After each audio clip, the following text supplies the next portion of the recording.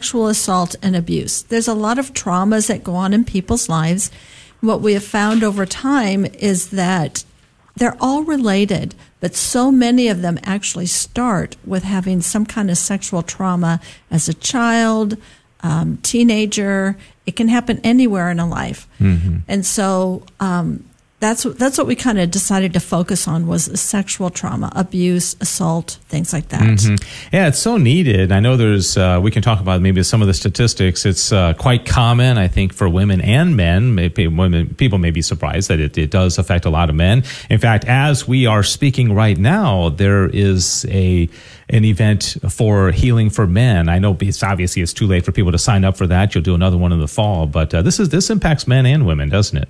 Absolutely. It's 1 in 3 women and 1 in 4 men. That's what kind of surprises people is the statistic for men that have been affected by sexual violence sometime in their life. Mm-hmm. And Becky Visotsky, as I mentioned, a board member. Becky, in the midst of your busy life as a wife and mom and working for Sidewalk Advocates for Life, why did you find it important to join the board of Dawn of Mercy? Well, as you mentioned early, Sherry and I worked together at Catholic Pro-Life Community, and I think it was just really eye-opening that a lot of times the violence that we see happen to the human person begins very early in life and can lead to just, increasingly dire circumstances as they get older if it doesn't get addressed. So, a woman who experiences abortion later in life, we often find out has sexual violence in her past. And so when you experience that type of violence at a younger age or as a young adult, it really starts to frame how you see the world. And if that trauma isn't addressed, it just continues to spiral, continues to create cycles of violence. And in our current culture, it's just so critical that we provide a resource to people where they can find a safe place to find healing. And, Sherry had such a gift for organization and coupled with a devotion just to really seeing the fulfillment of human dignity, that I thought it was such a perfect opportunity when she saw this need and stepped up and wanted to fulfill it in our diocese, that it seemed like a natural yes for me to be a part of the organization. Yeah, and also want to give out contact information. We'll give this out several times during the interview. There's a helpline, 469-613-3296. 469-613-3296. The website, dawnofmercy.org, and you can also email healing@dawnofmercy.org. And Sherry, you mentioned childhood abuse, and Becky mentioned about how sometimes it's associated also with an abortion, which obviously would happen generally with more adult women and men. But does it pretty much span the people that you're helping the entire life, from children all the way into adult, rape or incest or what? What is kind of the variety of folks that come to you and say, I'm really looking for healing from sexual abuse? There is a variety. That's a good way to put it.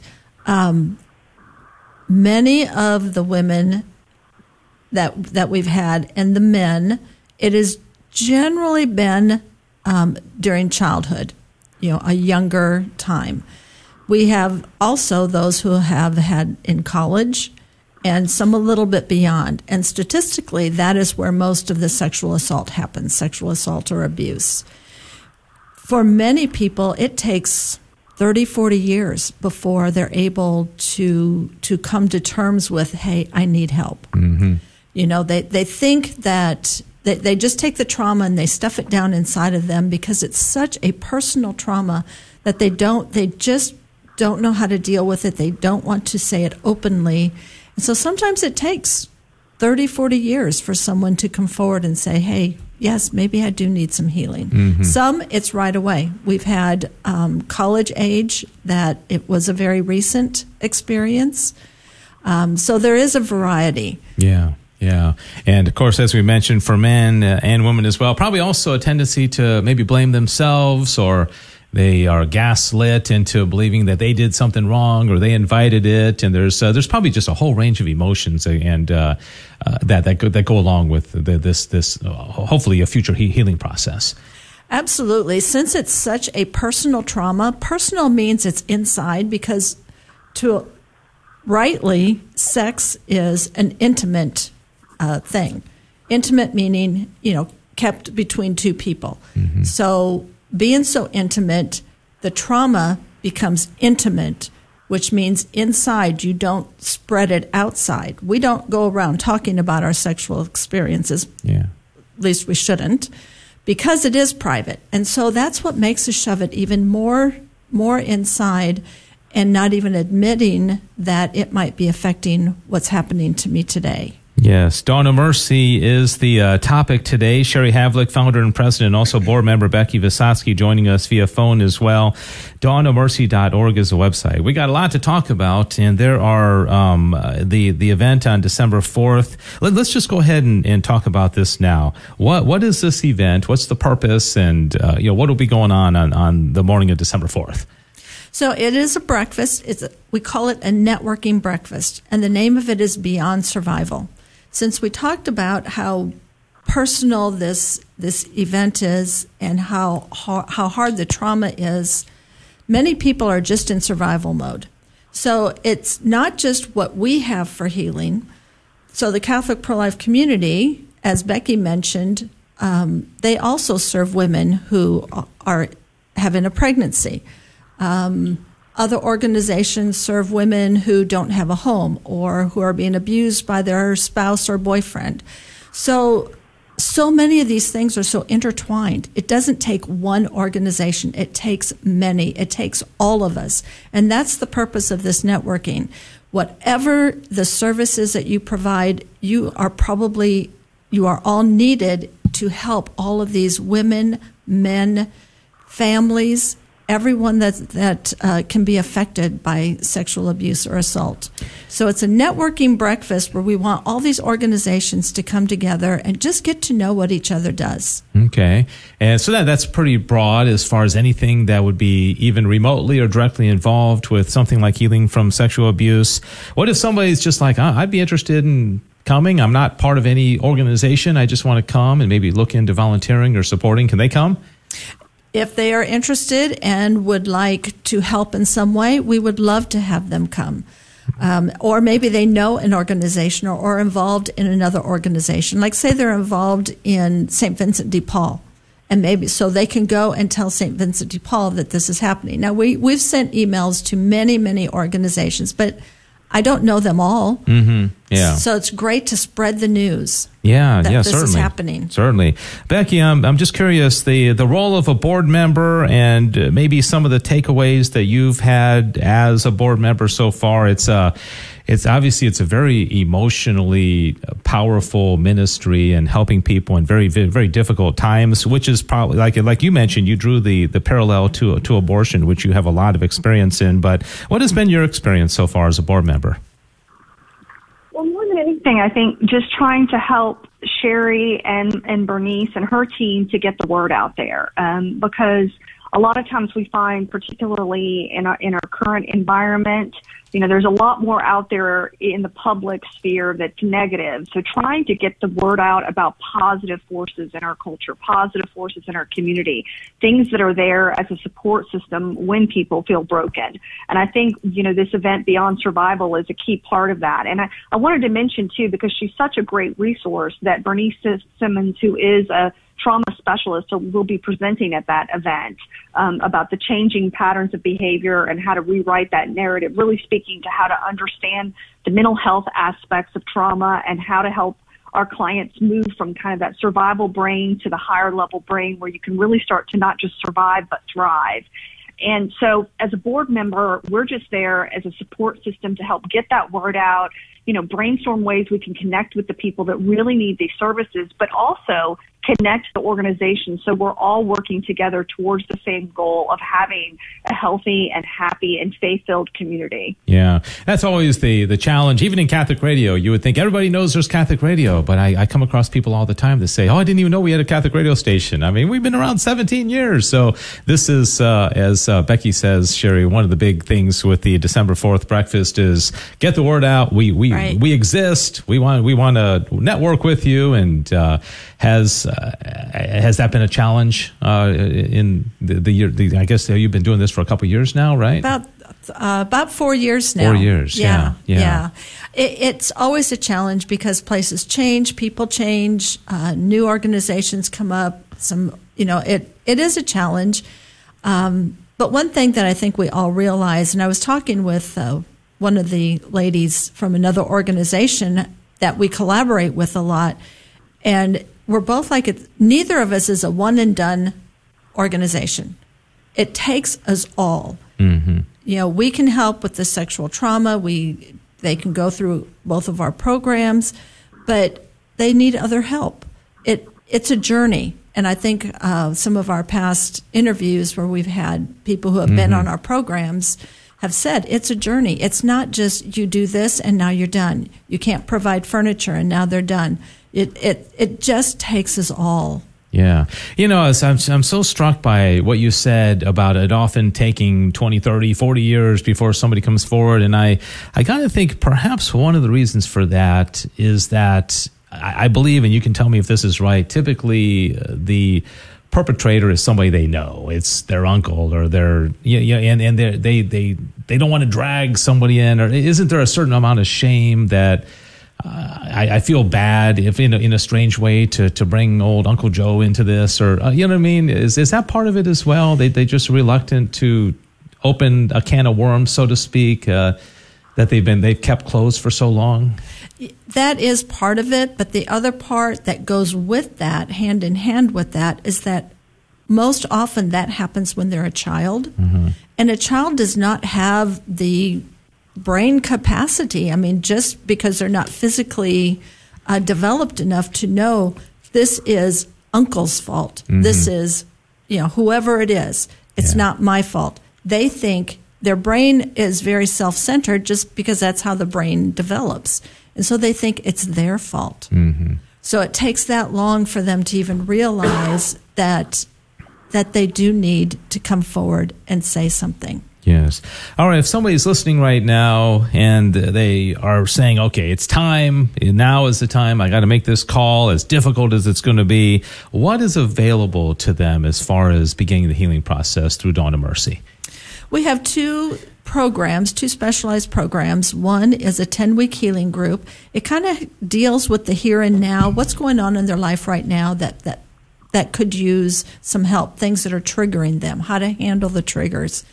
And the retreat, then there's a 3-day weekend retreat, which that is more the spiritual, psychological, emotional, trying to help address to further them along the path. So one deals with kind of the here and now. It's just one night a week for 2 hours for 10 weeks, just one night a week. And the other is a fuller healing. It has a little more spirituality in it.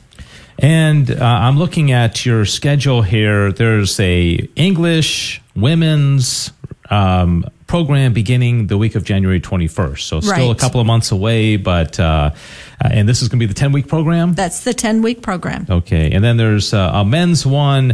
Now, the men's one is not till the fall. And so obviously if somebody is ready for healing now, they don't want to wait, 10 months. Well, what can men do now? So they always call us as soon as you're ready. Yeah. It is very difficult to make that call, and we know that. Because not only do we have these programs, but we also have a list of counselors who have been specifically trained in this particular trauma. And for men especially, it's very difficult for them to make that first phone call. Yeah. So if there's a man out there listening, or a man that could use this help, I encourage you to just pray on it, because that's what's going to give you the courage to make that call. Men internalize even more so than women, and it's very difficult for them to make that call. Yeah. Becky, I want to ask you a question, because I keep going back to your work in abortion as well. Oftentimes, someone may know of somebody who needs this help, but that person isn't making the call. And I think with abortion as well. What would be your suggestion for maybe the mom or the dad that knows their daughter did suffer sexual abuse, but she's not ready, or you have a friend at work that has talked about it, but how do you approach that person and say, hey, I heard this interview and maybe you need to call that? What would be your advice?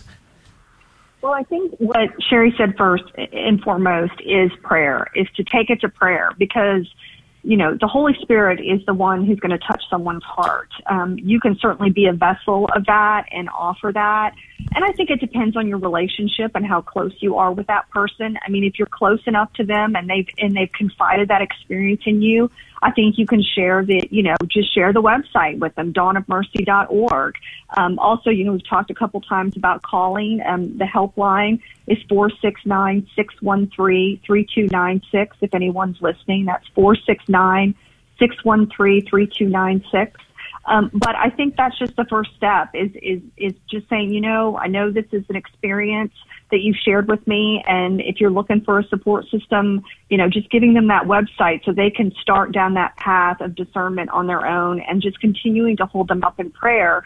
Because ultimately, like I said, it's really the Holy Spirit that has to invade them, let them know that you're there as a support system, that you're not going to judge them for what they've been through, because I think that's a big part of it. You know, we live in this very isolating society, everything with social media and texting and how we interact with each other. So sometimes just pulling beyond yourself out of that isolation that sometimes our you know, community can seem to foster, it can be its own obstacle to really get people to embrace the idea of community. And I think that's a big part of what the event on December 4th is saying, is that in some ways, community used to come more naturally to us decades ago. But now that we've all, you know, we move away from our families, we connect by computers and by phones, even that idea of connecting with a community can be a challenging idea. So it might take a while for someone, you know, who's experienced this. They're already naturally maybe in a shame spiral, to just kind of take that next step of saying, yes, there's a community out there and I accept that idea, can be a big challenge. So just being patient with them and providing the resource. You know, Sherry might have some other thoughts on that, but that's kind of where I would start. Sherry? One thing I would add is don't be afraid to mention it to somebody, because sometimes we think, well, maybe I shouldn't bring the subject up, or they might get mad at me. But you're not helpful if you're not really helping them. Mm-hmm. So don't be afraid. And even if their initial reaction might be one of anger, remember that that's part of the trauma. Yeah. You have triggered their trauma, and they will see, and maybe you can even help them to see that because they reacted in that way, that says all the more that they could use some support, some help and support.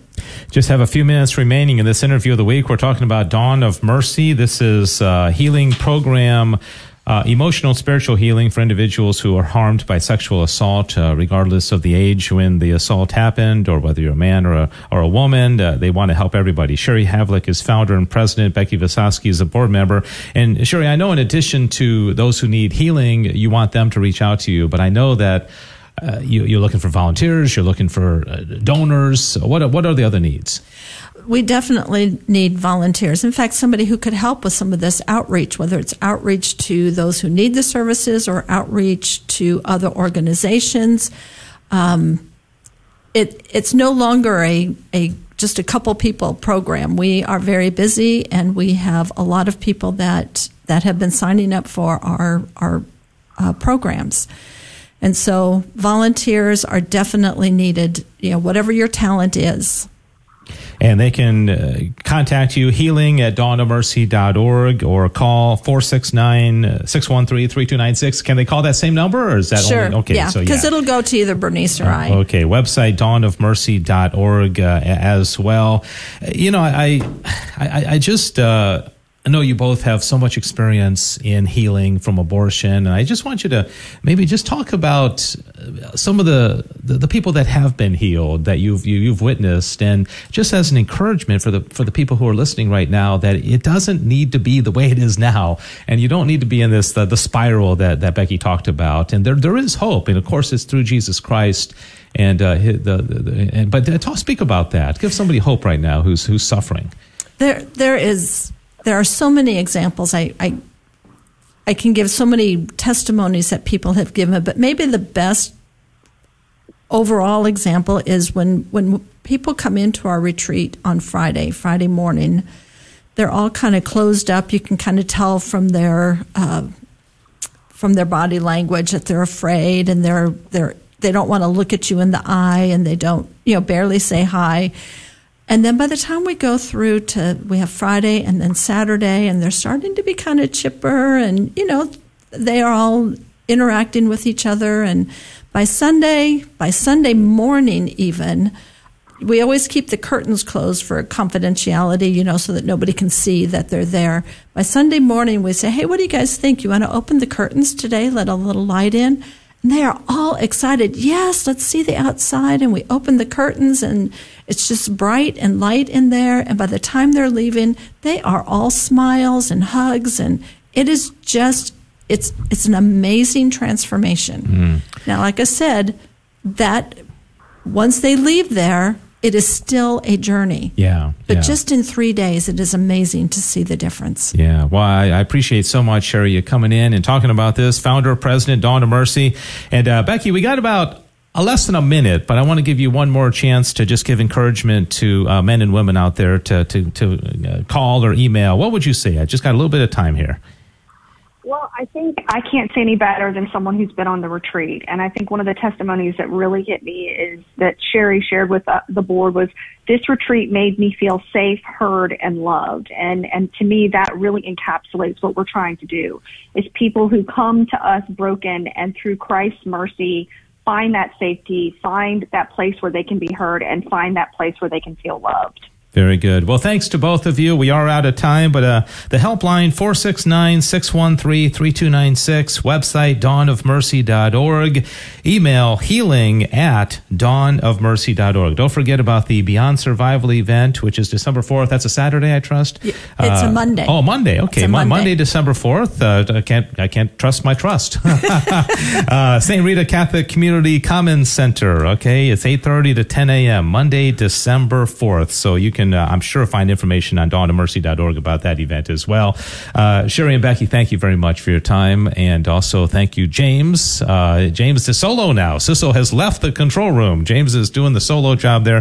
Thank you so much for running the board. And thank you all for listening. If you have suggestions for future interviews, you can email me, Dave Palmer, at grnonline.com.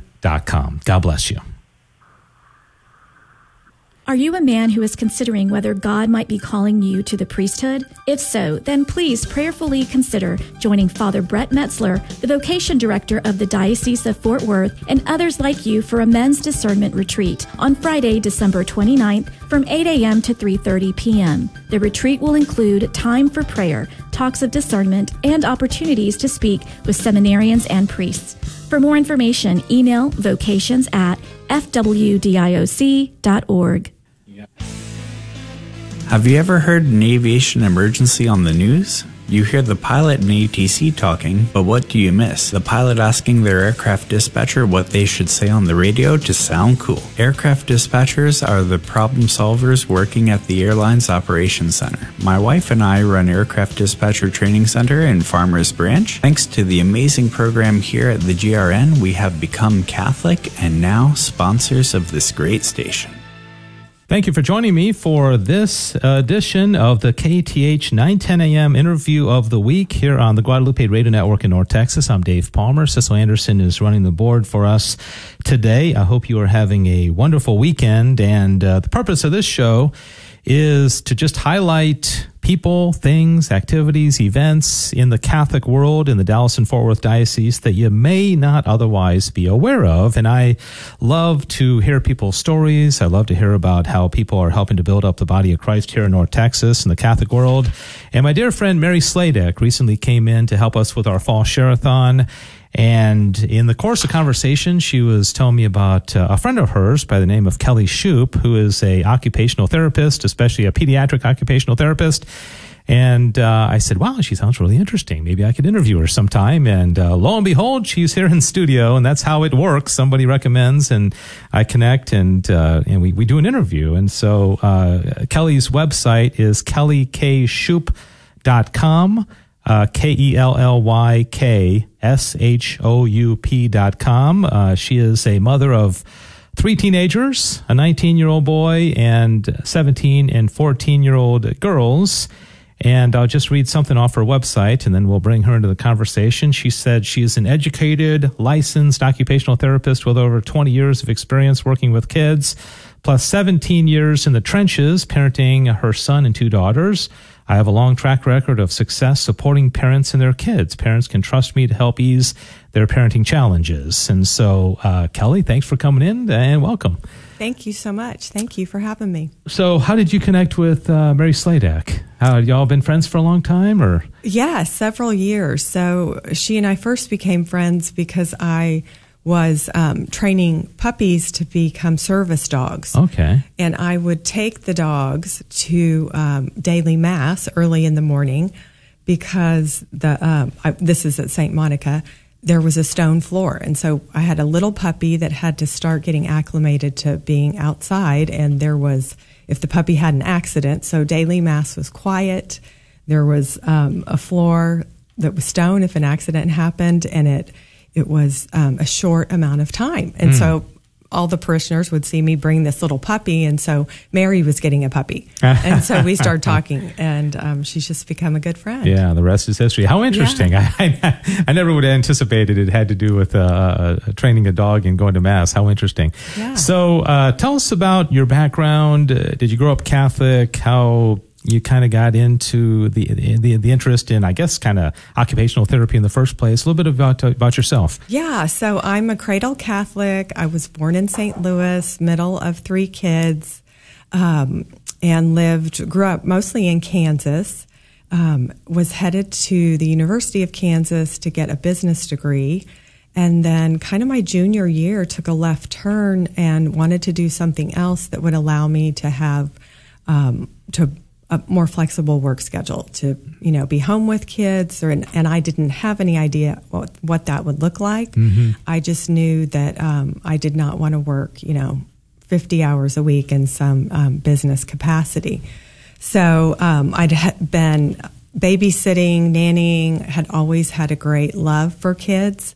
I started a little preschool in my basement when I was in probably middle school and went around the neighborhood collecting everybody's kids and came up with activities and games and things like that. So have always had a lifelong love for young kids. Mm-hmm. And then how about occupational therapy in Jen? Then this is what you thought that would be outside the 50-hour-a-week box. Yes. And did you always want to own your own practice, your own business?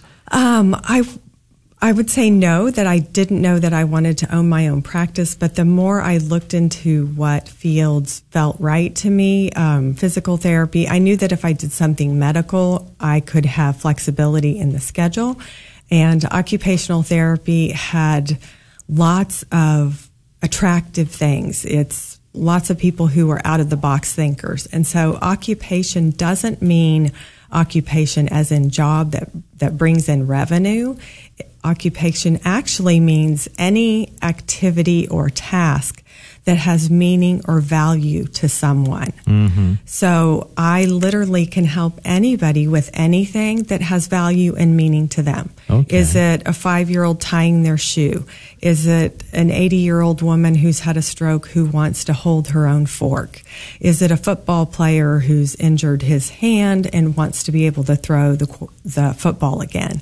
So OTs are working across the ages, all kinds of different capacities. Mm-hmm. But for me, because I love kids and have my own kids, it was the place where it brought me the most joy. I always had families, moms come up and say, "What are you doing? How do you do that? Why do your kids act this way? This looks different to me." So I'm always consulting and helping while raising my own kids. Mm-hmm. Yeah, so you get some real life experience, as you mentioned, on the website as well. So is occupational therapy always physical challenges, or is there any kind of psychology or mental aspect to it as well? There is, yes. There's definitely a mental aspect to it, which is why it was attractive to me also over, I would say, physical therapy. So I have, education based on the brain. I dissected the entire body, and it's understanding that brain-body connection. And so, of course, that ties into our Catholic faith in that we are, body, mind, soul, composite. We are all of it together. Mm-hmm. And a lot of parenting professionals will kind of separate it out, like this is a mind thing or this is a body thing. I'm like, no, this is a complete package here. So the mind absolutely is a part that I look at too. Yeah. This is going to be a very general question, but as you look at the overall kind of landscape, especially, I think you probably work more with moms than dads, or you can correct me if I'm wrong, but how are people doing these days? It seems like life moves so fast. There's so much going on. A lot of women are working, raising kids. It's a challenging time, isn't it? It's a very challenging time. I would say overall we are not doing well. So moms are busier than ever, and they're less connected to their kids. All kids are really hurting. Depression, mental issues. I was at a drug talk on fentanyl last week. So it's a very hard time right now. Mm-hmm. And I think that parents need to pull out of the busy and the noise and get back to understanding the uniqueness of their child, what their values are for their family, and how they function best, and be okay setting a boundary of, we really can't do 2 activities for each of our kids. Mm-hmm. We don't function well that way. We have to do what works for us. And a lot of parents don't have the strength to do that. And also we see on our phone, right, we have so much information, too much information about what to do and how it should look. And this looks perfect on so-and-so's Instagram. My parenting must be terrible. What's wrong with me? There's shame. There's guilt that parents feel. Because everybody presents themselves in the positive on social media. Yes. And I got a friend that's with his wife over in Europe right now, run around Italy. And I'm like, gosh, why can't I take my wife to Italy? I want to go to Italy. Right. It's always, people are putting their best out there, and it makes you kind of, you're trying to keep up with everybody else, right? Right. But it's not reality, because there are moments of the good stuff, but there's a lot of messy stuff in between. And so the messy stuff is what I typically help parents kind of navigate and understand that that's just the normal human condition. And they're normally, every parent that I help, every child, even if that child is challenged or has special needs, they have so much good stuff that they're doing, so many positive attributes that are working for them. I just help point that out. Yeah. Let me ask about social media. I think this is something that every parent of any kid, probably nowadays, from about 8 up, is going to have to address. And there are people like Dr. Ray Guarendi on Catholic Radio who takes a very hard stand on they shouldn't have it, to some people, just unfettered access. And if I take it away, they're going to hate me, and, they're going to be isolated. And I know I've got 2 teenage daughters. It's a really tough decision. What are your thoughts on that? So I think, again, it goes back to understanding your family, what your family needs. So I don't take a hard stance on it. I do think it needs to be the minimal amount. And I think every child who is going to get a phone, 7th grade, 8th grade, whatever that age is for you that works for your family, do a contract. I recommend a cell phone contract with a child who can read and sign their name that says, you don't own this phone, this won't be in your bedroom, whatever the rules are. And I don't recommend not giving them a phone until they're high school or college, because I want kids and parents to work together to use it well. Mm-hmm. I have a lot of parents who are scared of a phone. They come to me with this fear that if they give their child the phone, it's going to, unleash something. Yeah. And as a parent, we want to not live in fear. We want to be out in front of our kids knowing, okay, I can do this. I can guide them.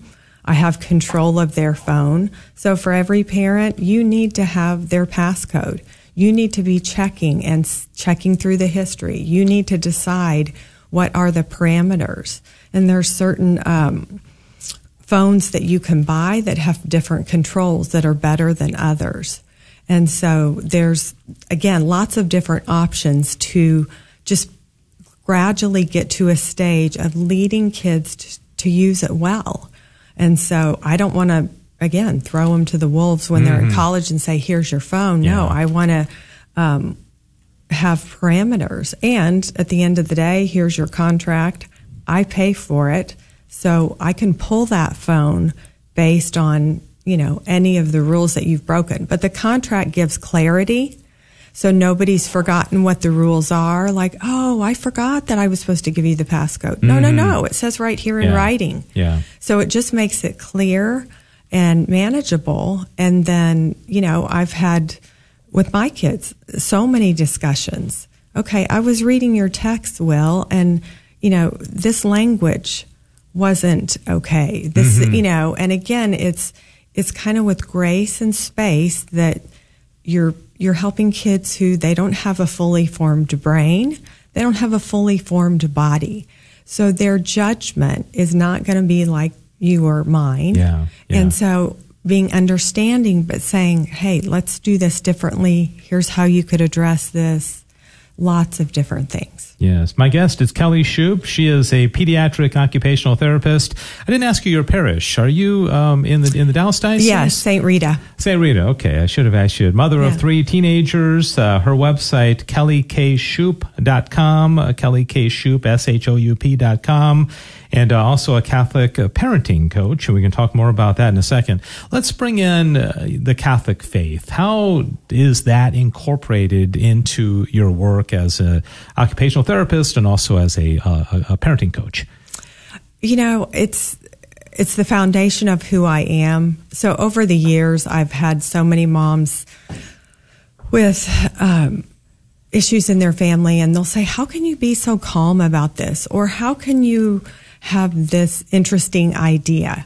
And I don't think it comes from me. I think it's from the Holy Spirit. It's about my early morning prayer and being intentional about being open to what this particular family needs. And so I have a lot of Christian families that find me, but a lot of families who come to me and want, this is a problem, or how do I deal with this?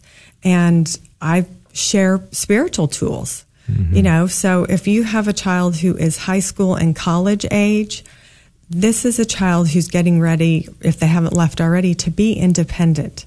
God actually physically turns off their ears so they don't hear you as well because they're getting ready to go be independent. So developmentally, that's what's going to happen. So if I'm talking, constantly to them about do your college apps and pick up your socks and clean your bedroom and all this stuff, they don't hear.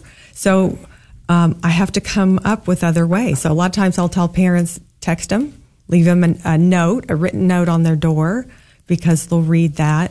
But you can be very effective with prayer, with fasting, saying the rosary, lots of different ways that we can have more impact on our kids in a spiritual way. Yeah. I noticed on the information you gave me that there's theology of the body incorporated into your practice. Are you trained in theology of the body, or how does that kind of work into your work as an occupational therapist? So I'm not officially trained in theology of the body. I would love to have more time to delve into that, but I have done courses and been exposed to it over many years. But it's understanding, again, just every cell in our bodies is made by God for a particular purpose. And so the cells in a male's eyes are different than in a woman's. And so, if a mom says, oh my goodness, my son can never see his football gear that's right in front of him. Well, his eyes see differently than a mom's do. And so it's bringing out also, that what does love look like? What is self-gift? It's It's all of that Yeah. that is so important to just in practical, realistic, in a person's home and interaction with their kids. I want to bring it up. I want parents to know this is it. This is living in action, theology of the body in your home. Yes. Yeah, that body of teaching was a great gift to the church from St. John Paul II for sure.